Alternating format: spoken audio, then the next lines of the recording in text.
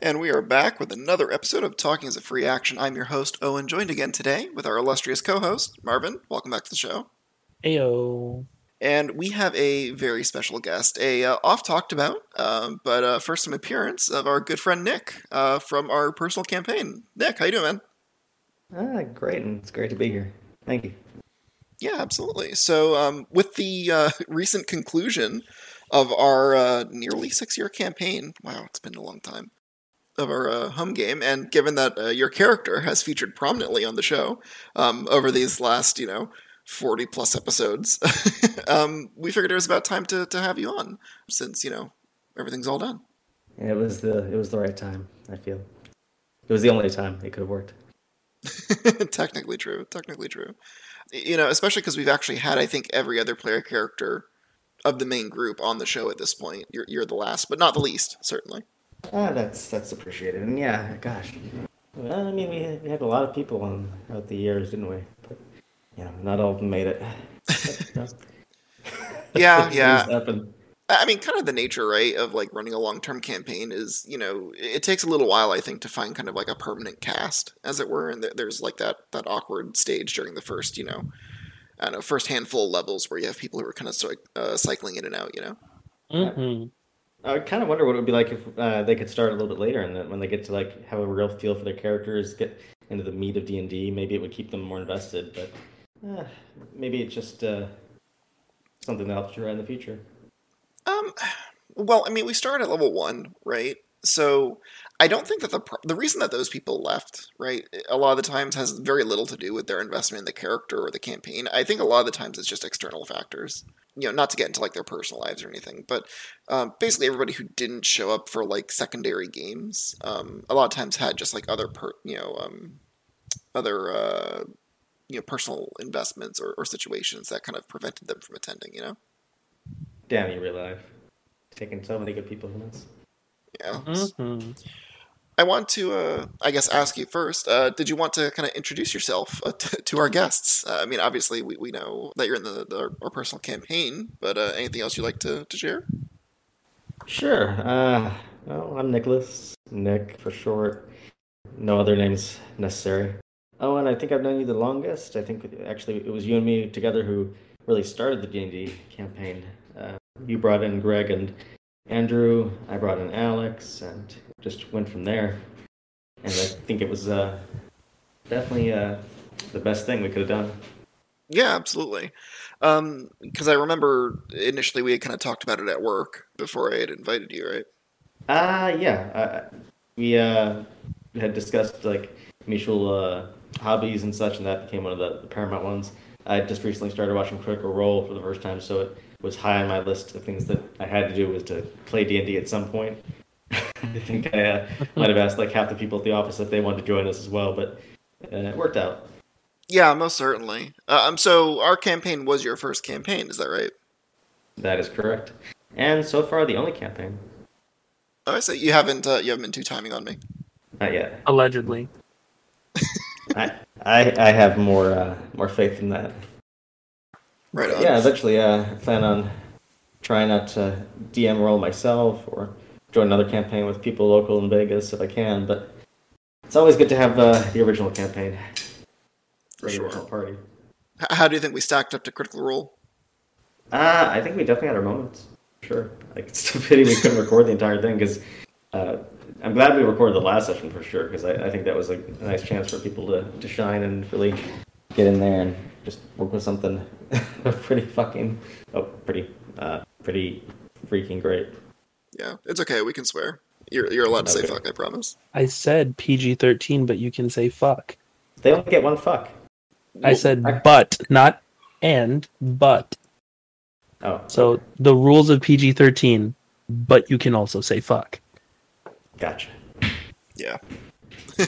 So, very cool. So, do you want to introduce your character, Arnon, kind of as you originally concepted him, and then perhaps as he eventually became? Oh, sure. I think I saw the notes I had from that originally. Do you really? That's incredible. If I don't, it's only just because it's not on my phone anymore, but I'm positive it's somewhere, like in a file somewhere. of like old D&D information. So you haven't 'Cause experienced this yet, but one of my favorite things in the world, when it comes to like moving or like just clean, doing like spring cleaning and stuff, is stumbling across old campaign notes. I can't tell you how often I'm like cleaning out my closet or something, and I happen across like, oh yeah, I remember this note from a Star Wars campaign from 2 decades ago or something. Yeah, I kind of had because I found your old map that you first put on paper, like the original map of Dega with all the continents. Oh really? I've And been looking for that. yeah, Wow. it's in my one of my notebooks, along with like I used to take daily note. Every week we'd have sessions, and we'd God, I miss those days. But I would have new notes for every single session of like, okay, this new character, this new place, this new thing, this new enemy, what area, just everything I could keep track of. Meanwhile, my Roll20 thing was much more sparse. Like I couldn't tell you half the people that we have met in our journey just because like you don't keep track of that stuff as much when you don't have pen to paper to like keep it all jotted down. Hmm. So you're a much more meticulous note taker in person. Yeah, I would say so. I kept a lot more notes, and plus, when you start writing something down, everybody else is like, "Oh shit, I gotta write that down." So I think it helped to keep like everyone like focused on that. That's the thing I really miss most about the tabletop games we were doing before, because you had that investment in like everybody around you, like you had that like face to face contact. Mm. It was more expensive for me certainly because I spent a lot of money on food, but it was definitely good times. Yeah, I mean, like, live games are just a whole vibe, and it's easy to forget what that feels like, when you play online games, because, like, it is similar, but it definitely is very different. Yeah. Yeah, I haven't gotten to the point in the Critical Role Season 2 campaign yet where they eventually go through COVID and get away from like face-to-face meetings, but I'm sure it's going to be a big change. But to answer your question about who Arnon was, Arnon Longcross was his original name, and I gave him several fake names because he was supposed to be in hiding. Arnon Orling, Arnon Arling, I think it was. That I can't remember everything. There was too many, but yeah, he was basically a human fighter, basic bitch character. Used a sword, so very very basic. Like we're talking like white bread, spice of any kind above salt was just too much for me. Like this was very basic. And Oh, it was you. yes, thank you. You hit the nail right on the sore spot. You're Anyway, kidding. It was just Nick with a sword. yeah. Sorry, it was easy. Like the joke was right there. It's okay. I set it up for you technically. I mean, in your defense too, right? I think that's a pretty common experience for players to just play themselves, but in a fantasy setting, for their first character. So, like, I don't think there's anything to be ashamed of for that. Precisely. Not even just first character. I'm still playing myself, but in a fantasy setting. Just outing yourself casually. Yeah, bro. Like, are you trying to tell me that Viz isn't just me, but slightly less of a dick? I couldn't tell that second part. I think he's just as much of a dick. Wow.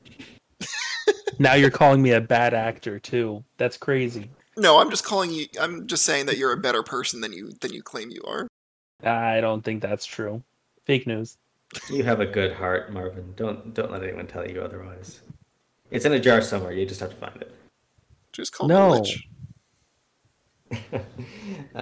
Yeah, just Arnon was very much just like first time player, throwing it out there, just to have something simple and easy to use.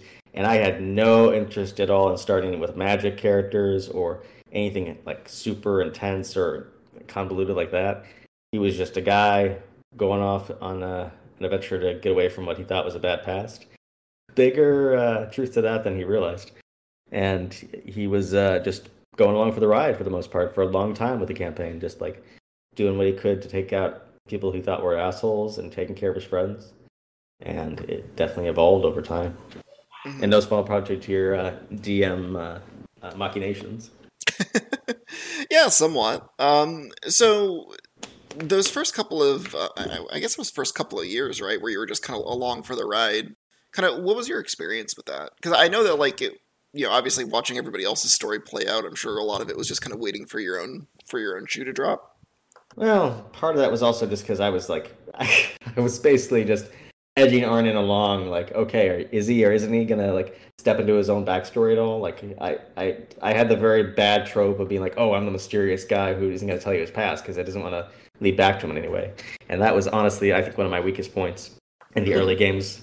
Yeah, Because I enjoyed the action scenes and I was doing everything I could to be like interested in like the fighting, like how to do things like that, especially when I turned magic into it. But roleplay wise, I definitely improved over time with that, and actually getting into like the meat and potatoes of playing D&D, not just playing stabby stab. Stabby Yeah. stab you can play all day. Yeah. You know, I love a good game of stabby stab, but when you have to sit down and talk, it's hard. Mhm. Yeah, I mean, I think that, like, for me as a DM, one of the cool things has been, like, watching you and Andrew kind of evolve as players over time. And, like, Andrew's been fantastic. oh, for sure. You know, absolute dream to play with.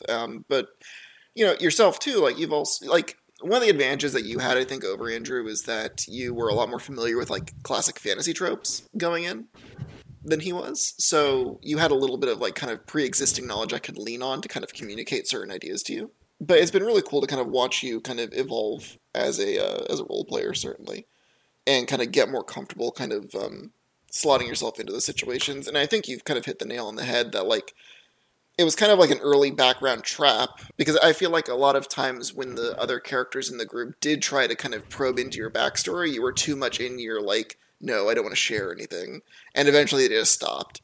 They just stopped trying to ask because they knew you weren't going to reciprocate. Yeah, but to be fair, I think that actually had like an incredible like fulcrum to what ended up being the truth with Arnon. That was not to say this is his truth, but it was just a mind fuck when you finally gave that little Arnon moment with John. It did eventually work out. I definitely agree with that. It was a beautifully made house of cards that was built a little bit sloppily at the bottom edge, but it built up perfectly. Yeah, I definitely think so. I mean, it worked out for sure, but it was just one of those things where it's like I think the backstory I initially got was, you know, pardon me for saying so, but I think your initial backstory pitch was a bit of a mess. No, no worries. I agree. I didn't know really what I wanted to do with it because I thought, okay, here's an idea. I'm gonna run with it, and then I keep running, and I'm holding it, and I'm like, God damn it, I don't know what to do with this thing. Do I put it down? Do I pick it up? It's like running with scissors. You know, it's gonna end up poorly at some point. But it was still a hell of a ride, and I'm glad I took that first step. So you were playing fighter for quite some time. What was kind of the impetus for wanting to take your first level of sorcerer then? Feeling like I didn't really have anything other than saying I'm attacking again. Like you can put flavor on it all you want, saying I do this, I slash him across the eyes, I turn around, do a pirouette, and just stick my sword up his ass. But you know, you can only do so much with that. And I saw like Ollie was lighting buildings on fire. It was actually kind of alarming. He was kind of an arsonist. But I thought, you know, that could be me. That could be me. That could be me someday.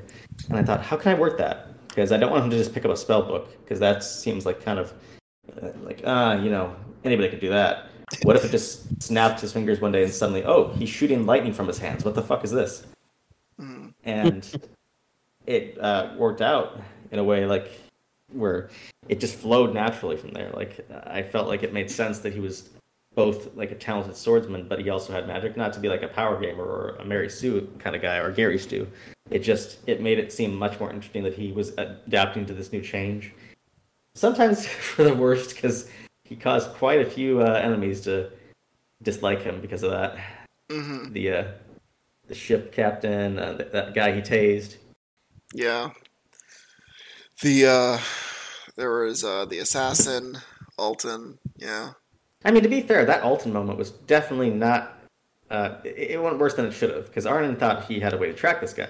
Instead, he started a solo counter with no armor, no weapons, and he just got the shit kicked out by an Elder Brain. So, Yeah, I mean that's all true, but also like for me, it's like maybe like top 5 moments in the campaign for me personally. oh, I agree. I love that moment. That's why I had the art made of it, because I just like, oh wow. Honestly, that was one of the best games of the night too, because I feel bad kind of because I took like 2 hours just of me fighting this one character mano a mano while the rest of the party was just watching. It's a bunch of Dustin's annoyance, I think, but it was definitely like a nail biting moment for me the entire time. Mm-hmm. Yeah, and you nearly died there too, right? I nearly died many times in the campaign. That was one I was sure I was dead. Like, I thought the moment that his amulet struck me with lightning and he was after me, I was like, oh, Arnon has just gotten himself killed. Damn. If I remember right, I think you were saying, I'm dead, I'm dead. I did. I imagine Arnon running down a hallway panting with no fucking armor on, no sword, and he's just sweating like dead, dead, dead, dead, dead, dead, dead. I mean, you did have your As a lightning bolt comes up his ass. You had your sword, but still. No I don't armor. think he had a sword on him at the time. I think he had to run to the room to get it. 'Cause I remember he literally had nothing. He didn't have... Oh, that's right, that's right. I think you got the sword out of somebody's room. He ran to his room. Literally. Ran down the hall, lightning bolt. Ran down the hall again, lightning bolt. Got to the room, pulled out his sword, and took his last vial of poison that he just dashed on the sword, thinking, God, this is cheap, but fuck it. And just all of a sudden just zips his head through and is like, hello, little girl. And it's like, fuck! Very fun, very fun. So, I mean, other than that, any other like standout moments from the early campaign? Oh, so many. The moment that Chance was like, hey, I was gonna come for you guys. How about you come to my bar? And I was like, guys, I think this is a trap. And you were just like, scene change. And we're at the bar, and he's sipping his wine. He looks at us, and he's like, ah, good, you're here. And he snaps his fingers as I draw my sword, I say. And it's like, I fucking called it! And the rage of the next session when Dustin was just like, I'm just going to have up some bar food. You and Ollie, you guys have a good time. As we're getting the shit kicked out of us by 3 ogres. That was not a moment that I feel very positively about looking back at times, because I was just like, I'm gonna fucking kill this guy. Dustin. Can I interrupt you real quick just to say that was a really good Dremis impersonation? Thank you. Honestly, your best one yet. I've heard you do some really bad ones, but that was actually pretty spot on. That was really good. Well, he'll have to listen to the recording and tell me himself. Oh, he doesn't listen to this show. I don't think he even listened to the episode that he was on. I think he may have listened to part of it, but... Yeah, part is the key word there. Anyways. So, very cool. Yeah, I mean, Chance was definitely a fun NPC to play. And so, like, kind of when I look back at the campaign, I kind of like to think of it in kind of like some distinct arcs, right? Because initially we have our, like, first little, I don't know, kind of like baby's first campaign, as it were, right? During the initial, like, I don't know, maybe like 5 or 6 sessions. And I'd say, like, up until when Dustin joins the campaign is kind of like its self-contained thing. Yeah, for sure. And, like, I mean, the first couple sessions, I thought for sure, not to say, like, you were definitely trying to kill us, but I thought there's no way we're going to survive this, because it was the infiltration of the dungeon under the city when we had to go and get that prisoner. Mm-hmm. Mm-hmm. I thought, there's no way. There's no way this is going to work. There's no way. Oh, it's working. Oh my God, it's working. Oh, no, we're dead. Oh, he's talking to the guy, and he just killed him with his word. Oh my God, we got out of that. That's... Oh wow, this is messed up. I don't know how this is working, and oh, we're out. Okay, Ollie burned another building down. Okay, this tracks. Yeah, I saw this coming. Would you say that was kind of like a big moment for you, kind of realizing that like there's a non-linear approach to your problems? I mean, I still stabbed a lot of people. There was definitely a nail for every hammer when you have a big enough hammer, but it did help. For sure. I think that's part of what inspired me to try certain things over the time, like talking the Neogen out of causing a TPK against her and John. That would have been, I think, a hard fight for us at that point. But I used my words and I used my noggin, and I nearly died, but it worked out. Yeah, absolutely. So do you want to kind of talk about kind of this? I'd say like there's like, for you at least, we can kind of divide your character arc into like 2 separate bits at least. Maybe 3. There's like everything prior to Dominaria, where you run into John, and then there's the bit between where like your character and I guess to the end of the up until like when you regain some of your memories, and then from there to the end of the campaign, are kind of like the 3 bits that I would kind of consider as like the main arcs for your character. What was kind of your feelings kind of going into that situation with John, and then kind of coming out of it? How did you feel about that that kind of retcon, I guess, to your character's backstory and kind of the story going from that point? Well, let me tell you what happened immediately following the session with John, where it was revealed who Arnon was. Do you want to And just kind of reiterate for the listeners? oh yeah, because they don't actually know anything. I mean, they know a fair bit, surprisingly, but in case we have any first-time listeners, I always like to try and give the fast version if we can. Okay, for all you first-time listeners, how are you liking it so far? And imagine this: after going on 3 years, a little bit more than that, of your character having like this solid, like, well, not solid, but like this, like, plain easy backstory. It doesn't seem like it's interconnected to the plot in any way. You're just going along, having a good time with your buddies every day or every week, having a good D&D game, and ending it like, oh, that was a good session. Suddenly finding yourself told that your character was the impetus for the entire world ending without even realizing it. All your friends have lost loved ones and home, and you feel like you just watched these people who've had a great time building up these things in their past lose it all because of you. That was pretty much what happened to Arnon. One day, he got told, "Oh yeah, the big bad's actually your brother. You're part of the reason why everything sucks." And yeah, have fun with that.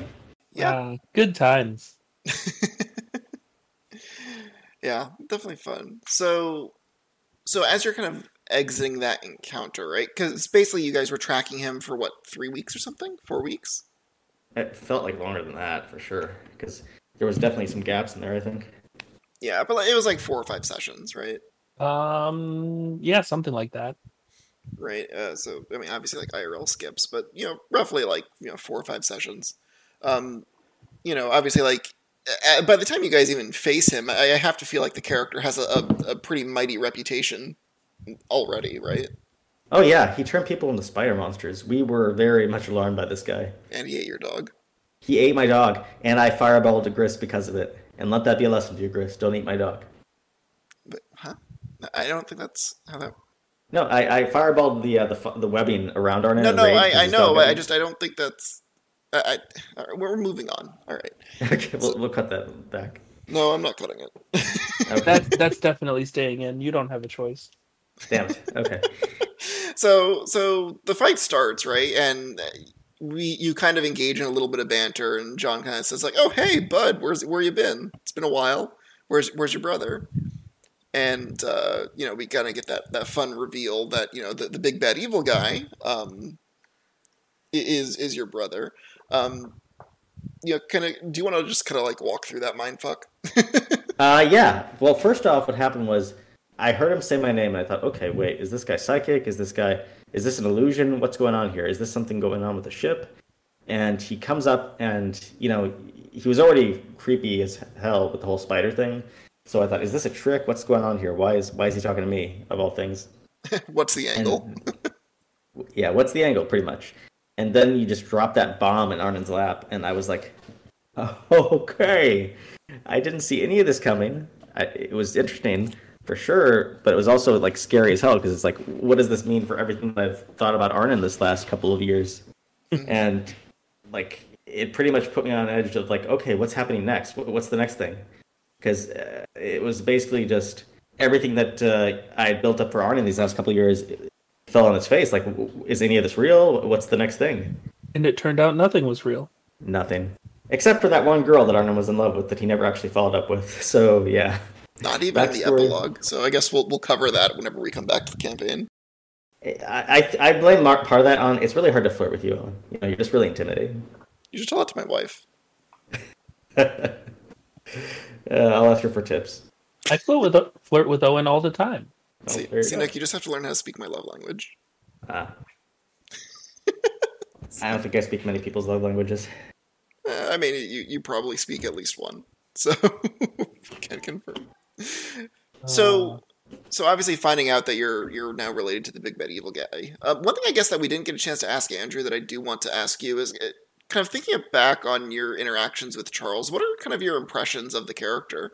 Kind of going through the story, both kind of like your initial impression of the character as well as kind of like where you land on him like today after having experienced the end of the campaign. Well, I mean, the first time we ever meet Charles, like you said it yourself, I saw him use power word kill to just drop a guy in front of us. Like, we didn't even realize he killed him until we inspected him after the fact. And Arnon was immediately intimidated by that. He thought, this guy could kill every one of us without blinking.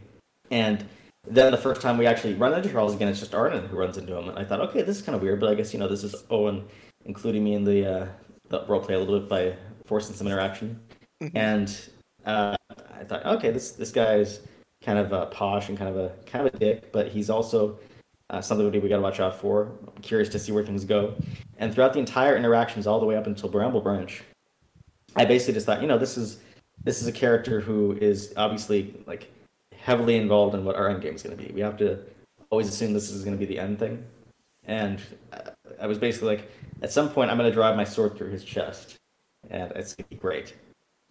And the very last thing we do is Arnon drives his sword into his brother's chest, and it is the worst thing he has ever done. It was great.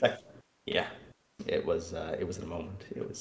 I honestly regretted it the moment I did it, because I was like, shit, no, I shouldn't have said sword in the chest. Oh god, I've killed him. No, that was good. That was good. I liked that you did that. It basically would have been like in real life, like you put a gun to somebody's head, you pull the trigger, and you're like immediately, no, you can't take it back though. You can't take it back, and it's over, and it's your fault, and the blood is on your hands, and you are going to live with that, however long you live. And that was honestly part of what Arnon's next decision was. What he did was basically his swan song. Yeah, and we will get to that. So, what are your impressions? Kind of, I guess reiterating the question. Like, so what do you think of Charles's character? Now that the campaign's over, and you kind of have all the, you have all the cards. They're all face up. Tragic figure. Definitely went about things a little bit like hyper focused instead of like maybe stepping back and really considering all the angles a little bit. But I think that's true of any mad genius. When you have an answer in front of you that you think is going to be the answer to your problem, you just get hyper focused on it, and that's his problem. And that was technically kind of Arnon's problem too. He was a guy who wanted to do the right thing, and he did all the wrong things. And he was really just tragic at the end of the day. I wouldn't say he's evil at all. I would say he was just really messed up. Yeah, maybe I definitely a little evil. Yeah, maybe a little evil, but I think that's like more so evil due to his like rather callous disregard for the lives of everybody that he doesn't directly care about. Yeah, I guess you could call that evil.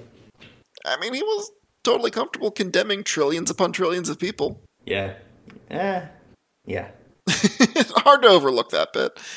But I definitely am happy that you kind of feel like he's more of a tragic figure, because I really did want to certainly towards the end of the campaign, I definitely wanted to paint him as someone where his motivations were understandable, even if they weren't necessarily good.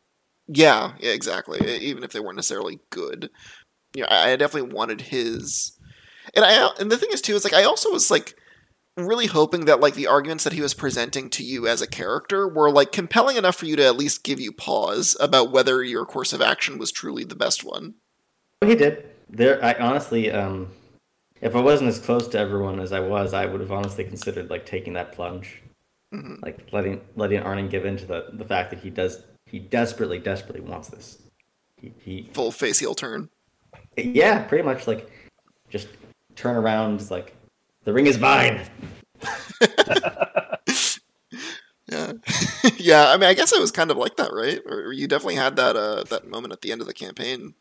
It was the precipice for sure on two occasions. Like first when Charles drew the line, and then after there was like a reasonable expectation that this guy, even despite the years he's had with his friends and the people he cares about, he might still decide, is this what I want or what I'm willing to do? And that was part of like my Arnon ran away with the orange crystal for a moment there. It didn't really play out that way. He had to make that final decision. This was like the part in the Final Fantasy game where it's like, are you sure you want to have this conversation? Because you can't go back and go to any other area afterwards. Yeah, I mean, well, definitely, right? With the final confrontation zone of Raka on that dead plane, is definitely like, once you pass this point, like we're not going back, particularly because it was a one-way trip, as it were. Yeah. Why do I hear N64 music? Yeah. Did get some great music from Lucas, by the way, on that one for Vorpal Lance. That was tight. Mm-hmm. Yeah. He posted, I think, one of them on his YouTube channel the other day. Oh. So the battle music should be up probably in the next week or two. But he posted the ambient music from the plane itself. So if you wanna jam to that melancholy, it's on there now. Nice. Yeah. So I'm curious for you, how satisfied were you with the way that those pieces kind of fell together, like for the plot of the campaign? Because I was immensely. good. Oh, sorry to cut you off. Yeah, I mean, I was just gonna say, like, because it's probably not a secret, but like, I planned some of this stuff out, but not a ton of it, and certainly not as far in advance as it probably looks from your guys' end. Well, the way I look at it, I imagine it made sense to you after a while, like, oh, I can do this. And I think it fit perfectly, honestly. I think that it made perfect sense with how everything panned out and led up to it. The only thing that I look back on is kind of like, oh, you can tell that like maybe the writing wasn't quite there yet. Was the confrontation with Albion? It didn't really make sense that to Arnon looking back, like, why didn't he say anything to him? Why didn't he do anything to get his attention during that entire time they were in Port Albatross, or not Albatross, in Bramble Branch. Bramble Branch? Yeah, but I mean, we didn't have all the pieces there yet. Mm-hmm.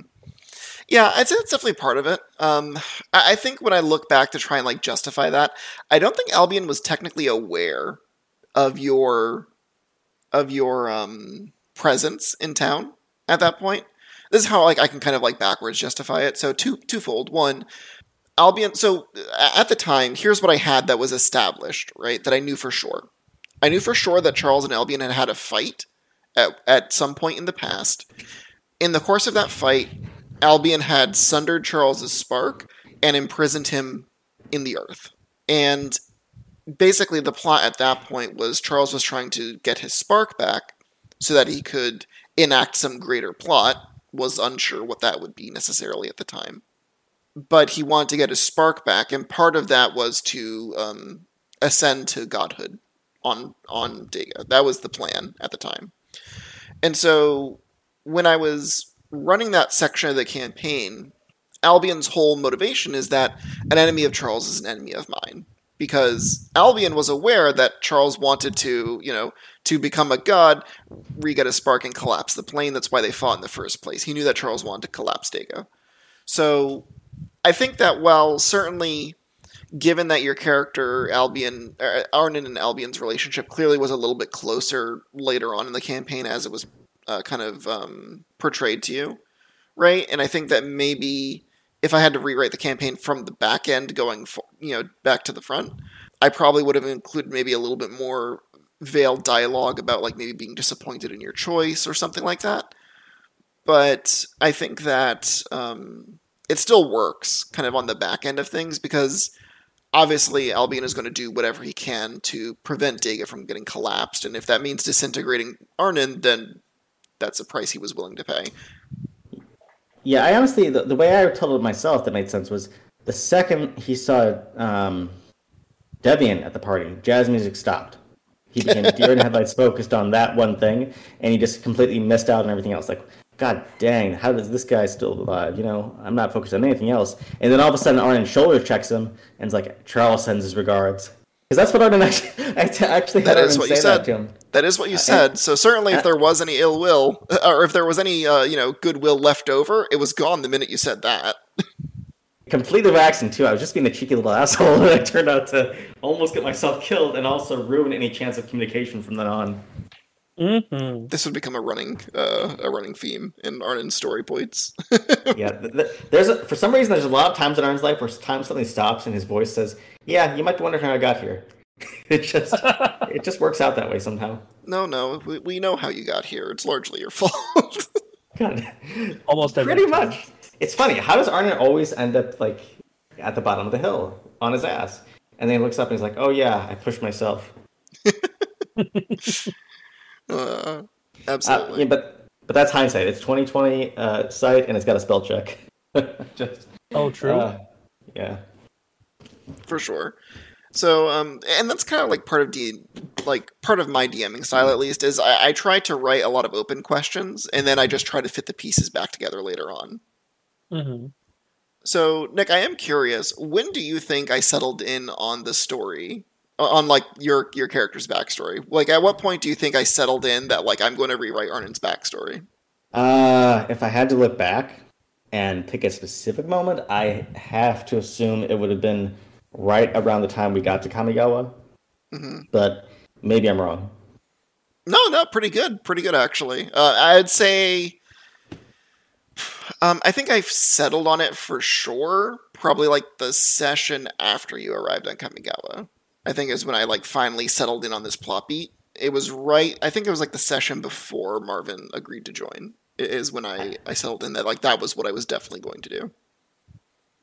Yeah, that sounds about right. Because I mean, everything before that could still work with what Arn had before. I think when he was still on Dega, all the way up to that, like it didn't need to go into any further like plot development with like Big Bad and everything else. It worked, but this worked way better. Yeah, I mean it And was. I don't know. It was something that I felt like I needed to do because like you'd been a great sport up until that point. Kind of tagging along as it were, watching everybody else's story unfold. I will say it was starting to sting just a little bit watching everybody else play with their toys on Christmas morning, and I was like, oh, I wish that were me. Up until the point But that Debian got disintegrated. oh yeah, at that point I was like, no, because we lost like 3 friends that day, and I was very fucking pissed. I was just like, we need to go back. We need to burn that city to the ground. We need to find that bitch councilwoman, and we need to put her on a spike and just thunder and lightning and all that shit. And then it just got so messed up with the dragon and like having to like bring people back and the child soldiers. It was a mess. Anyway, that's D&D, baby. Yeah, I mean, like it definitely feels like a comedy of errors from that point on, for quite some time. Yeah, I love it. But yeah, it was. Oh, sorry, Marvin. No, you're good. Oh no, I was just gonna say like it's just the way it is. Like things either work out perfectly or they don't, but then you can figure out a way to make it as long as you got like good role playing, good DM, and everything. The pieces can fit. It might not look like a Picasso. Well, it'll look like a Picasso in his later years, but that's D&D. Kodak, baby. Outstanding. Yeah, absolutely. And it's one of those things where it's like, when I look back at the campaign, obviously I have a lot of fond memories, right? And there's always like stuff that you look back and you're like, I wish I had done that a little bit differently. And certainly the story had changed quite a bit from like the initial concept to where we ended up. But I think that like I was still able to repurpose a lot of the ideas. You know, like tips for when you're DMing your own campaign, right? Like try to write a lot of open questions that you can kind of fill in later with like character choices and kind of open plot lines, because that's kind of how I tend to write things. And it's not always the best, but I do try to plan out some things, and like kind of once I get an idea for like an arc, I try to maneuver the story along those lines. You try to finesse your players. Yeah, well, I mean, it's not exactly morally right to do that IRL, so I try to just get away with doing it in a game. I mean, if you jangle the shiny keys well enough, then we'll be interested. Yeah. Speaking of shinies. Oh, go ahead, Marvin. I said clackety math rocks.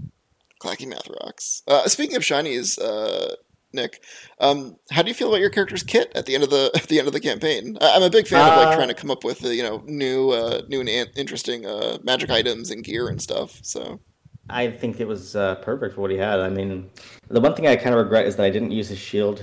I think once in the entire campaign, the ability to push him back. But that's because I had so many other options for like reactions. I had so many tools on my belt that it was like there was a lot of stuff that I just kind of let fall to the side over time. But that's just I guess as you get more power leveled up and just adapt to like the things you had. Once it became a Source Citizen, it was really just end of the game. Like, okay, I can just beat the absolute crap out of you right now with all the things in my toolkit. Oh, you're attacking me? Have a shield. Here's another shield. Here's mirror image. Here's greater invisibility. Bye. I'm out of here. Fly away. And just there were so many tools in the belt that there's certain things that I just didn't use. I like the Cloak of Anonymity the best. That was tight. I didn't use it to the fullest extent that I could have, which maybe it should have been better suited in Dustin or Ollie's hands, but it was fun to have it. Yeah, definitely an item that I was really happy with how it turned out. Do you want to describe it to the audience? Yeah, a cerulean blue cloak, very pretty. I look great in it. Brings out my eyes. And if you put the hood up, then nobody knows who you are. You're anonymous to everybody. If you walk out of the room with it down, you put it back on, you come back, they're like, who the hell is this guy? It led to some great RP moments.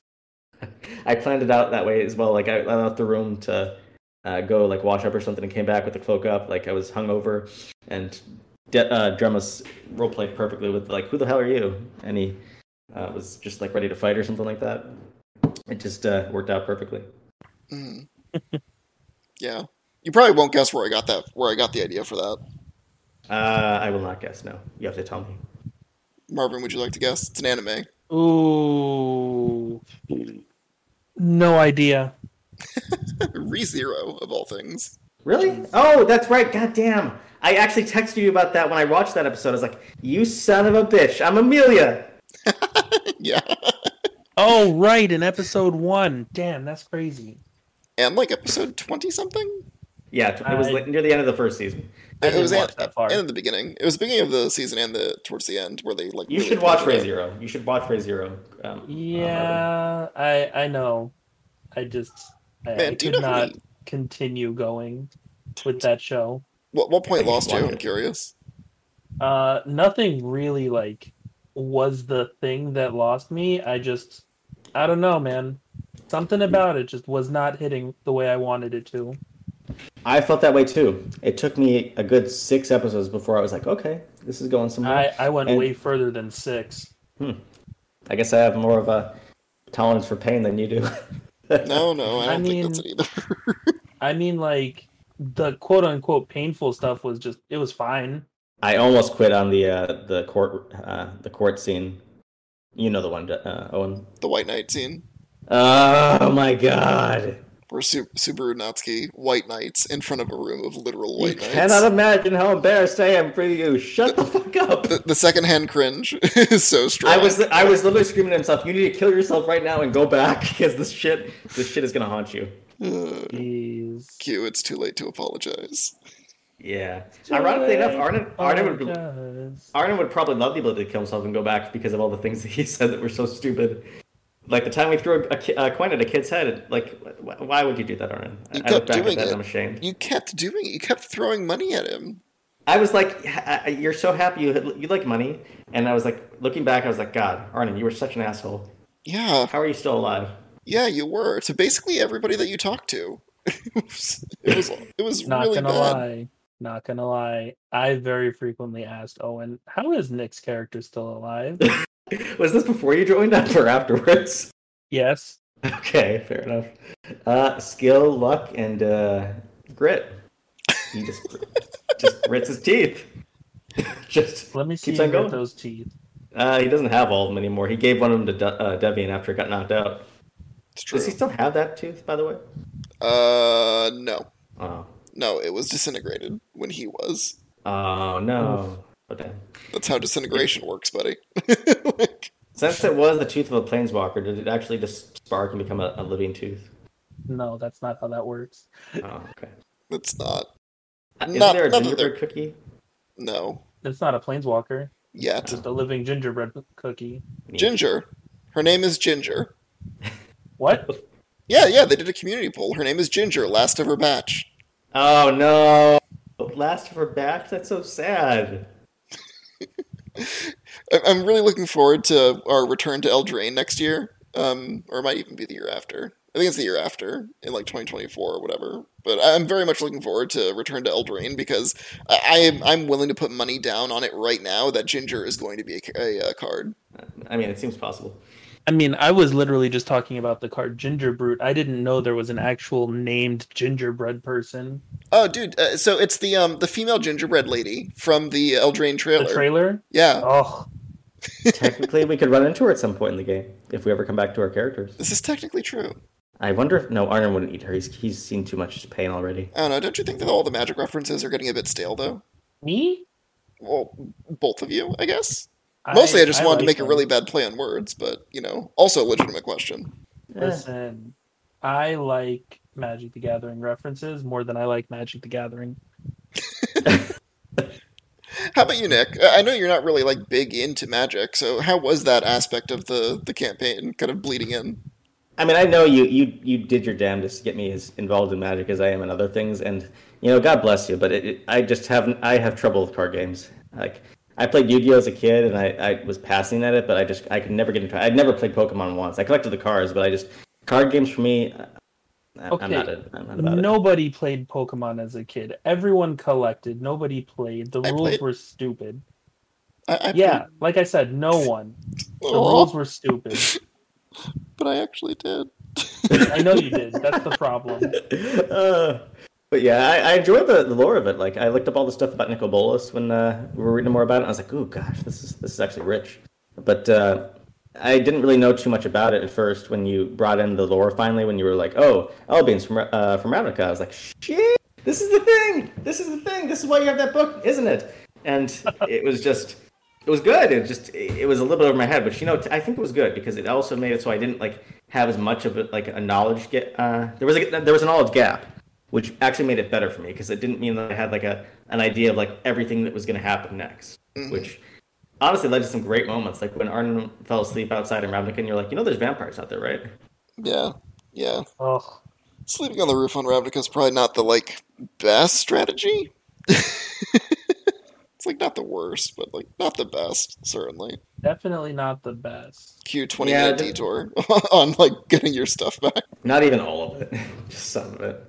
Yeah, you didn't even get Um, it all back. That was great. the other job. problem is that Arnon threw away so much money at the end. Those last campaigns sessions, he was just like, "Here, take this money, take it." Hmm. Honestly, it should have set up some red flags for people at that point, Oh no, we knew. and you didn't say anything. No, why would we? That's fair. I mean, it was pretty clear that you were going through a lot. Yeah, I hope I role played it well. I mean, I think you did okay. I honestly really enjoyed your character. I'm honestly a fan of everybody in the party, which I think, like, as a DM, that's kind of an important thing. Like, as a DM, you should be a fan of your player characters. Hmm. Yeah, I mean, I enjoyed everybody in the party. I think I liked Dustin playing Dremus more than I liked him playing Devian. Well, I think Mostly his antagonism was a lot less directed at you as a person by that point. Yeah, that made it a lot easier because it's like, okay, at some point, dude, you're gonna need to back the fuck off because it's becoming a problem. Like, it was too much at a point, but it worked out. Hmm. I helped him move 3 times. He never helped me move once. Let's just. I'm just gonna leave that where it was, Yeah. um, but honestly, like that was a recurring problem, I guess, for me running that campaign pretty early on. Is you two did not get along very well at first, and honestly, I would honestly say that I don't think you guys get along all that well even now, but it's a lot better than it was. Hard. I tried so hard. I tell you what. And you got so far. But in the I end, didn't. it doesn't even matter. Yeah, I at the very least tried to keep it like playful, like okay, haha, we're doing this now. Okay. Oh, it's like that scene in Megamind where Titan's beating the shit out of him, and he's like, "Oh, okay, now it's your turn to have some repartee," and he just starts screaming loud, and he's like, "I don't know what to do with this. Yes, and no, no, yes, no."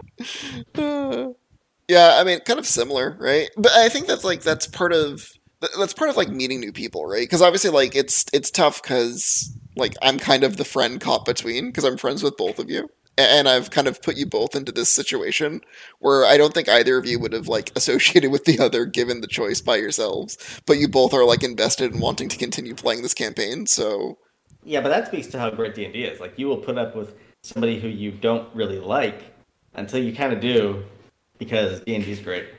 And but I if think you, that's two people, right? You both have to want to work towards that, and I think that was kind of like the missing link for a little while. That like took some time to talk to Dustin about because I spent a lot of time talking to him outside of the campaign, trying to work on that, and I talked to you a little bit as well. But I spent a fair bit of time kind of like trying to work on that to make that tenable because honestly, like it got to a point where I didn't want to put up with it anymore. agreed. It got to the point where it was just like, this is going to be over and done with one way or the other. And it wasn't, I didn't think it was going to be the positive side, but it worked out, finally. Which I think part of that was remote work. The separation actually worked in our favor at times. Somewhat. I think it was getting better towards the end, though. Like, I mean, the last like handful of months, and maybe part of that is because Dustin had like other stuff that he was focusing on at the time, so like it wasn't like his primary concern when we were playing. But definitely, it's something that whenever you're DMing, like it's something that I'm always like cognizant of is like you want the people who you're playing with to kind of get along, and as much as I really wanted your early relationship with Deviant to turn into like more of a Goku Vegeta expression of like rivalry, it really just continued to be just antagonistic almost the entire way through, much to the detriment of the campaign, I would say. Yeah, it's a pity he turned to dust. Yeah. He got better. He did, yeah. He did get better. My favorite moment, though, was... Okay, I got two favorite... Well, okay, I got two moments that stand out for me when it comes to Destin.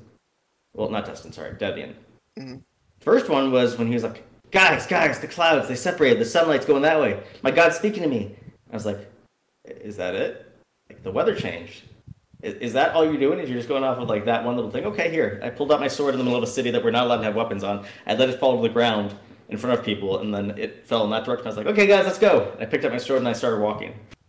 And he was so pissed off that I was just like demeaning his god's actual spell gift that he used, because Arnon like legitimately didn't believe in it. It just got written as like a joke for Arnon, but it was just like I thought it was like the perfect moment for Arnon to be like a bit of a like. Not like an asshole, but like just like a little bit cheeky. A bit of a cheeky asshole, if you will. More than a bit. Tomato. But my moment that I remember with Deviant the most that I kind of like, shit, that was not the best time for that, was when we found his mother's grave in the basement. And he's standing there all somber. And not Arnon. I just said this out loud for myself, but it got set in character in a way because it just fit. I was like, I fucking knew it! And even Ollie looked at me like, asshole! Oof. And when Ollie calls you an asshole, you know you fucked up. Yeah, no, that wasn't Ollie. That was Andrew calling you an asshole. He didn't. There was no accent on that. He called you an asshole straight up. Oh man. I mean, I called it. I just didn't say it out loud until then. Then I don't think you can say you called it. Yeah, part of a called shot is actually calling the shot, Nick. Next time. Who else has a mother that we're missing? You technically. But she's been dead for years. Or is she? Oh god, the next campaign's gonna be wild, I'm sure. Technically, Ollie never followed up on his ex-wife. I tried to do that for him. I was like, hey guards, can you look for Ollie's ex-wife? For a friend. Asking for a friend, and it just never went anywhere. But, well, like in the post-campaign, he didn't try to bring her back, which like I'm not sure if that like is throwing shade at her or what. I took it as him throwing serious shade. Like he fucking put a tree on top of her, and she just made it grow. He brought back the entire rival band, including the bassist who is married to his ex-wife, and did not attempt to bring back his wife. I just imagine the bassist being like, "Where's my wife?" And he's like, "What wife?" Well, you see, she's not coming back. Jesus Christ. Ollie uses a wish to like cleanse her soul from the multiverse. Oh man. Well, you can't have shit in Bravo Branch. So I'm curious, kind of, just going around the table, Nick. Obviously, you've played the entire campaign from front to back, but only you, Ollie, and myself have that perspective. So to you, what is your, well, I guess two questions. One, what is your favorite moment for each of the player characters? And two, what is your favorite moment, period? So many good moments. For the player characters, I will say, I think my favorite moment for Ollie, starting off, would be when he took out the Elder Brain and just had it erupt in fire and he took it down when we thought we were fucked. Like, that was a fight that I thought was going to be a TPK. But he got it done. It was great. This feels like a running theme with, like, the large boss battles. It's like, yeah, I thought we were going to die. It was great.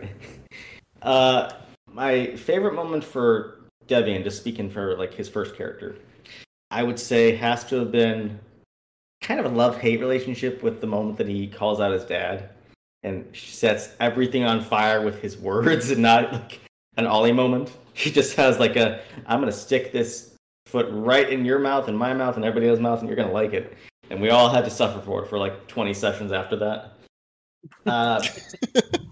And then my favorite Dremus moment, I don't really feel like I felt like as excited about some of Dremus' moments because I don't feel like he had as many that stood out. Not to say that I didn't like the character, but I'm having some trouble imagining like the best scenario.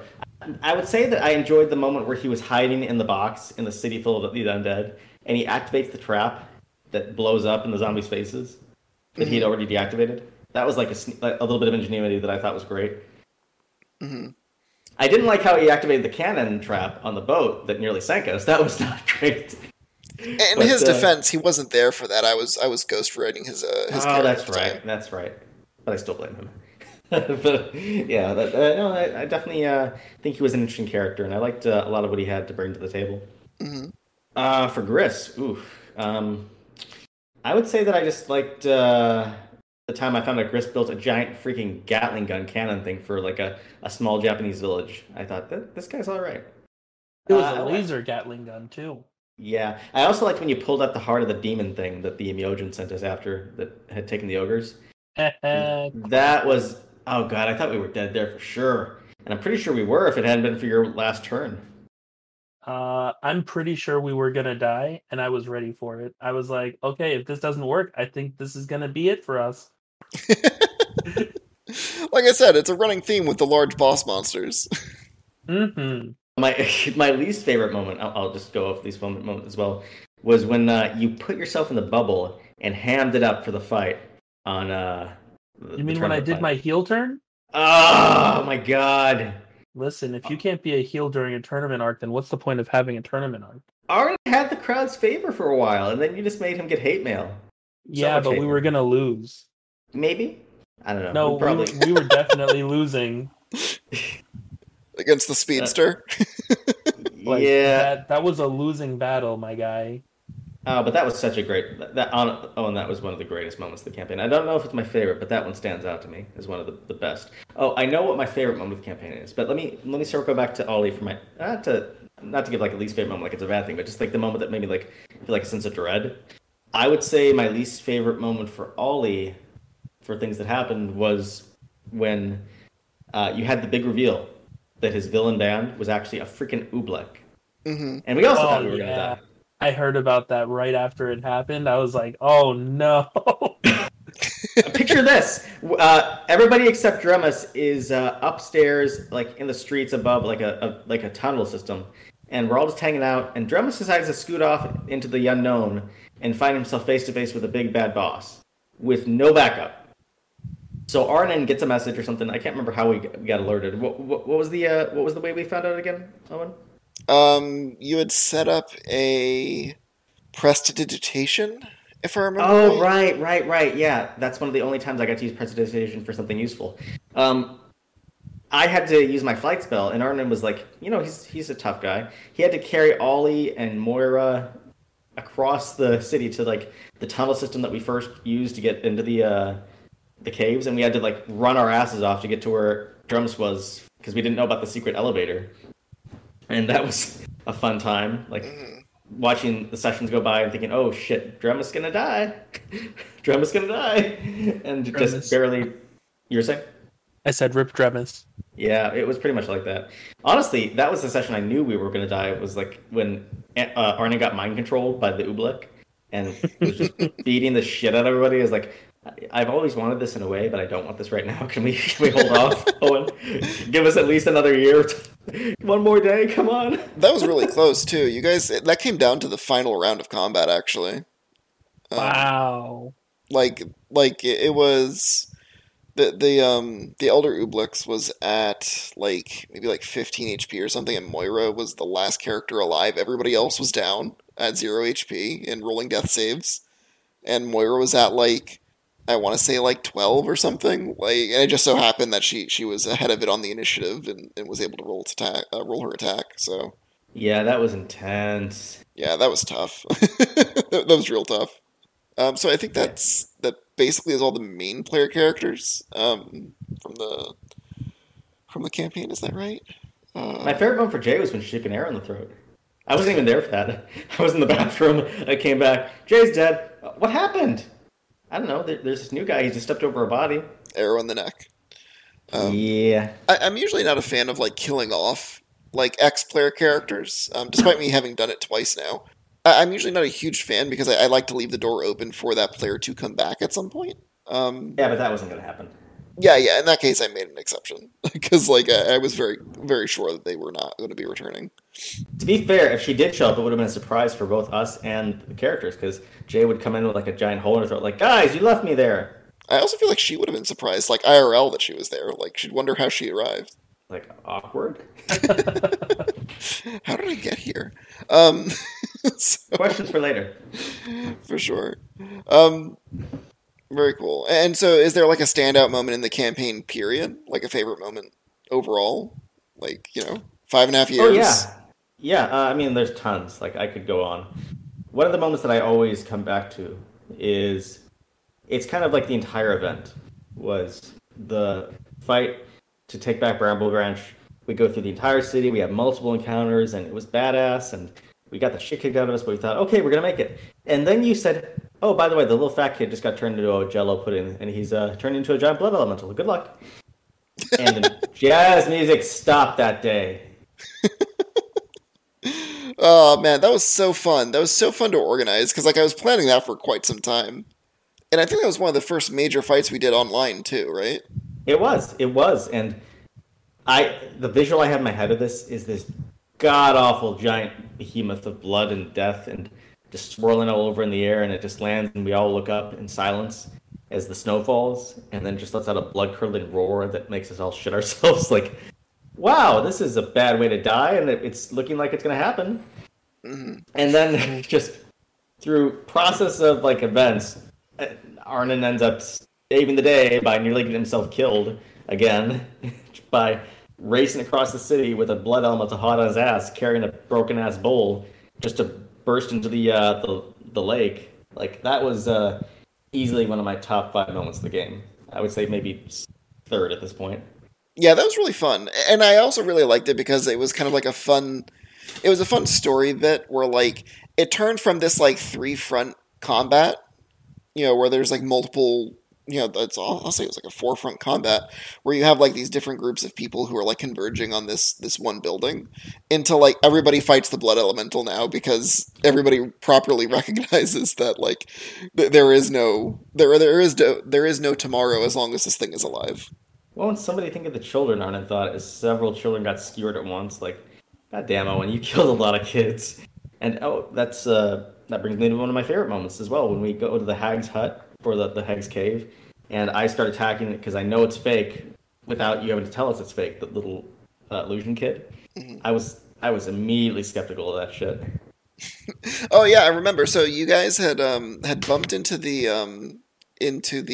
hag that was inhabiting Devian's place, old childhood home. And she was like, I need you to go kill my sister. And you're like, sure, okay, we'll go do that. I mean, technically there was a part where Devian threatened the hag, and then was brought to heel. But after that, you guys negotiated the hag, you negotiated with the hag and went to go kill her sister for her. And I remember you guys had went into the hag's like lair, cave, or whatever, and there was like a little child there, and you immediately, like, I didn't even get a word or two out before you're like, I'm gonna ray of frost it, and everybody at the table was like, Nick, what the hell? What are you doing? And I was like, yeah, it just disappears. And like, oh, okay. And it was like one of the few moments in the campaign where you definitely were vindicated. I was vindicated on so many occasions. That time with Chance at the bar, the little ghost kid that was actually a hag. There were many times where I saw the writing on the wall and nobody listened to me. I was so pissed when that happened because I was like, guys, this is clearly too creepy to be real. Dang. So yeah, you kill a lot of kids, Owen. I mean, yeah, there was a fair number of them that did not make it to their next birthday. That's for sure. God rest their little souls. Owen hates kids confirmed. Yeah, and yet somehow I have one. I mean, there you go. But yeah, that definitely some badass moments of the entire campaign. Yeah, I can't really say anything bad about any moment of the campaign. It was always like a heart-stopping moment at some point or another. The only time I ever feel like there was a bit of a slog was when we first went to Ravnica, I think. It feels like it kind of like stalled there for a little while. Am I the only one who thinks that, or is there any points that you thought were a slog, Chris? No, not really. I mean, when we went to Ravnica, it was kind of supposed to be a slow point of the campaign. Mm-hmm. Yeah, so I think part of it was just the gaps between play too made it feel like a little slower for me. That's probably fair. I mean, it certainly didn't help, that's for sure. Also, like, it's kind of not fair to ask Chris, like, if the Ravnica bit was kind of slow, because, like, that was his character's motivation to get Very back true. to Ravnica. So it's kind of like, hey, Marvin, when your character finally achieved their goal, was that a little bit slow for you? Because it felt slow for me. Was your moment of success boring at all? Yeah, fair enough. But I was happy for you. I was. I was very satisfied when we got you back to Ravnica. That was I thought it was a little bit too easy that you got your thing done, but I guess we'd known each other for a couple months by the time we got there, didn't we? Yeah. It's not like it happened immediately, and also like my character was just stranded Yeah, but you made it out okay. eventually. Okay, the circus on Ravnica. That was the moment that my favorite moment throughout all the horror of the circus was when I told Chris, "It's okay, buddy. I'm a planeswalker. If I need to, I'm just gonna planeswalk away." And Chris asked me, well, "You can bring me back too, right?" I was like, I don't know. I don't know. We'll find out." And then I sent that poor ogre to die when I told him that Rakdos wanted to see him. Yeah, that really didn't go well for him. Can you tell us what happened to that guy? Because he never showed up again. I mean, do I really need to tell you? I'd like to hear the details. I mean, I'm gonna say he probably got eaten. Oof. Sure, we'll go with that. Is there anything that we missed as players that you were really upset about, Owen? I mean, you missed the Elder Ublix the first time you guys were in Bramble Branch, so like that was kind of a bummer. How could we have possibly found that? What do you mean? How could you have found it? There was a lot of clues that the rival band was not like okay. I just thought it's because they were British and weird. I don't know. So is Ollie. Yeah, but he's part of the crew. You can't be weird when you're part of the crew. That's not how that works. I don't know. I did not keep enough track apparently because I didn't think there was anything off about him until you were like, "Oh yeah," and they suddenly turn into goo. Not At the that fact, point, I knew not the something fact was that up. they were the like focal point of the Elder Brain of like their plan to I mean, distribute pop music to. At that point, I'll be honest with you, Owen. I completely forgot that was the biggest issue. I thought, well, maybe he just doesn't like Ollie, which, I mean, that was also true. Oh, you know what? I never thought to ask. Why did that one factory owner like Ollie so much? If the entire population forgot about Ollie, how did that guy get immune? Was it his top hat? Well, you have to keep in mind that guy, that factory owner, was on another continent. Fair enough. The Elder Brain is only operating in Bramble Branch. This was a problem that was isolated to Bramble Branch. Makes sense. Yeah. Sometimes I think stuff out. Occasionally. A little bit.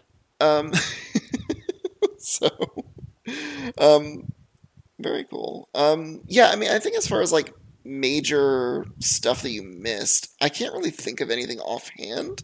The way that I tend to run my campaigns is when you guys miss stuff, like if it's critical, you don't miss it, and if it isn't critical, I use it again later. That makes Reasonable.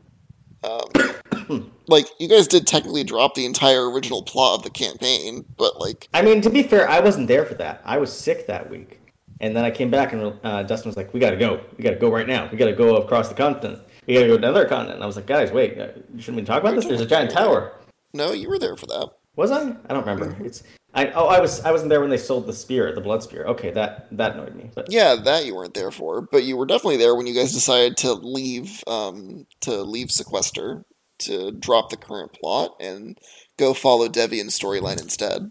pretty sure he just went and we had to follow him because I really didn't feel like we should just go across the continent and leave the plot we had there. Like it was still brewing, but it worked out. Yeah, well, like you guys did the handoff of the MacGuffin to Charles, and Devian's like, yeah, I have a really bad feeling about this. Like, we have to go stop him. I don't know what he's gonna do, but it can't be good. And cue the next 6 interactions you have with him, were basically just you guys sharing a nice meal or something. Yeah, shepherd's pie. It was great. Arna had a lovely time. He got a bag of holding, and then Devian took it for himself. Yep, and promptly lost it. Oh, that is one of the moments that I will always rue. I hated that moment. I was so pissed. I loved it. I was fucking livid. I loved it. I honestly spent at least 6 sessions after that fuming at the fucking You're still mouth mad about that. it. What are you talking about? I I'm can hear still mad about it. it. Still mad. I'm so mad about it. I lost so many things that were in that bag. Oh, that was such a pain in the ass. I mean, he lost stuff too. Yeah, but he just fucking threw everything away. It's like, oh, there's a giant dragon in front of me. I better drop our entire bag of holding on the ground in the sludge amongst a bunch of other shit, and then Well, he forget turned about it forever. inside out. It wasn't like he just like dropped the bag. He turned it inside out to try and distract the dragon. It was a reasonable course of action. I don't believe it worked, did it? No, it did. It did like distract it a little bit. It just that was the most one of the there were so many intense moments involving circles. Oh god, the moment where the dragon was just tearing through the rock as we barely got out of there. I think Moira flicked it off as we were leaving too. That was great. Yeah, definitely a highlight for sure. I guess the other thing you guys didn't pick up on, it was like obviously the missing plot lines from the player characters who exited the campaign. Yeah, I always regretted that a little bit, but like, what could we do? Yeah, like there wasn't really much to do. Like there was the plot thread with like Greg's character that we didn't pick up on that I may end up using again for the next campaign if we end up using Dig as a setting again. All I remember about Greg is he had a way with words. He did have a way with words and had a really fun backstory that I really, really enjoyed. But I don't want to, because I may end up reusing that plot though, so I don't want to necessarily get into it here. Fair. So, but yeah. So I guess my next question then, because I do want to spend some time talking about the final combat encounter of the campaign and getting kind of your feedback on it. But outside of, well, I guess like encompassing the entire campaign, do you have a favorite combat encounter that stands out? Or if it is the final encounter, we can just jump into that. I mean, the final combat encounter was something else. That was great. But I definitely think the Blood Elemental leading up to the final escape scene with Arnon racing across the street, almost dead, and then you still landed a slam attack on him that put him on the pavement and bounced him like a fucking bouncy ball. That was pretty intense. Mm. The fights with Alton, both of them, were just... honestly, Arnon should have been dead that first fight, I believe, because Alton was going to miss a step away, and then Devin was like, I'm going to counterspell that, so he has to stay right there next to Arnon so he can cut his throat. I think that was the one moment I regret, like, at the table, like, I showed my, like, frustration there, like, I just threw my phone on the ground, like, shit, you got me killed, buddy. But it was a great fight leading up to that, because, like, the dice were not in my favor that entire game. I rolled so many ones. Yeah, that was a rough combat encounter. It was... If there was... Oh, sorry to cut you off. You were saying? No, go ahead.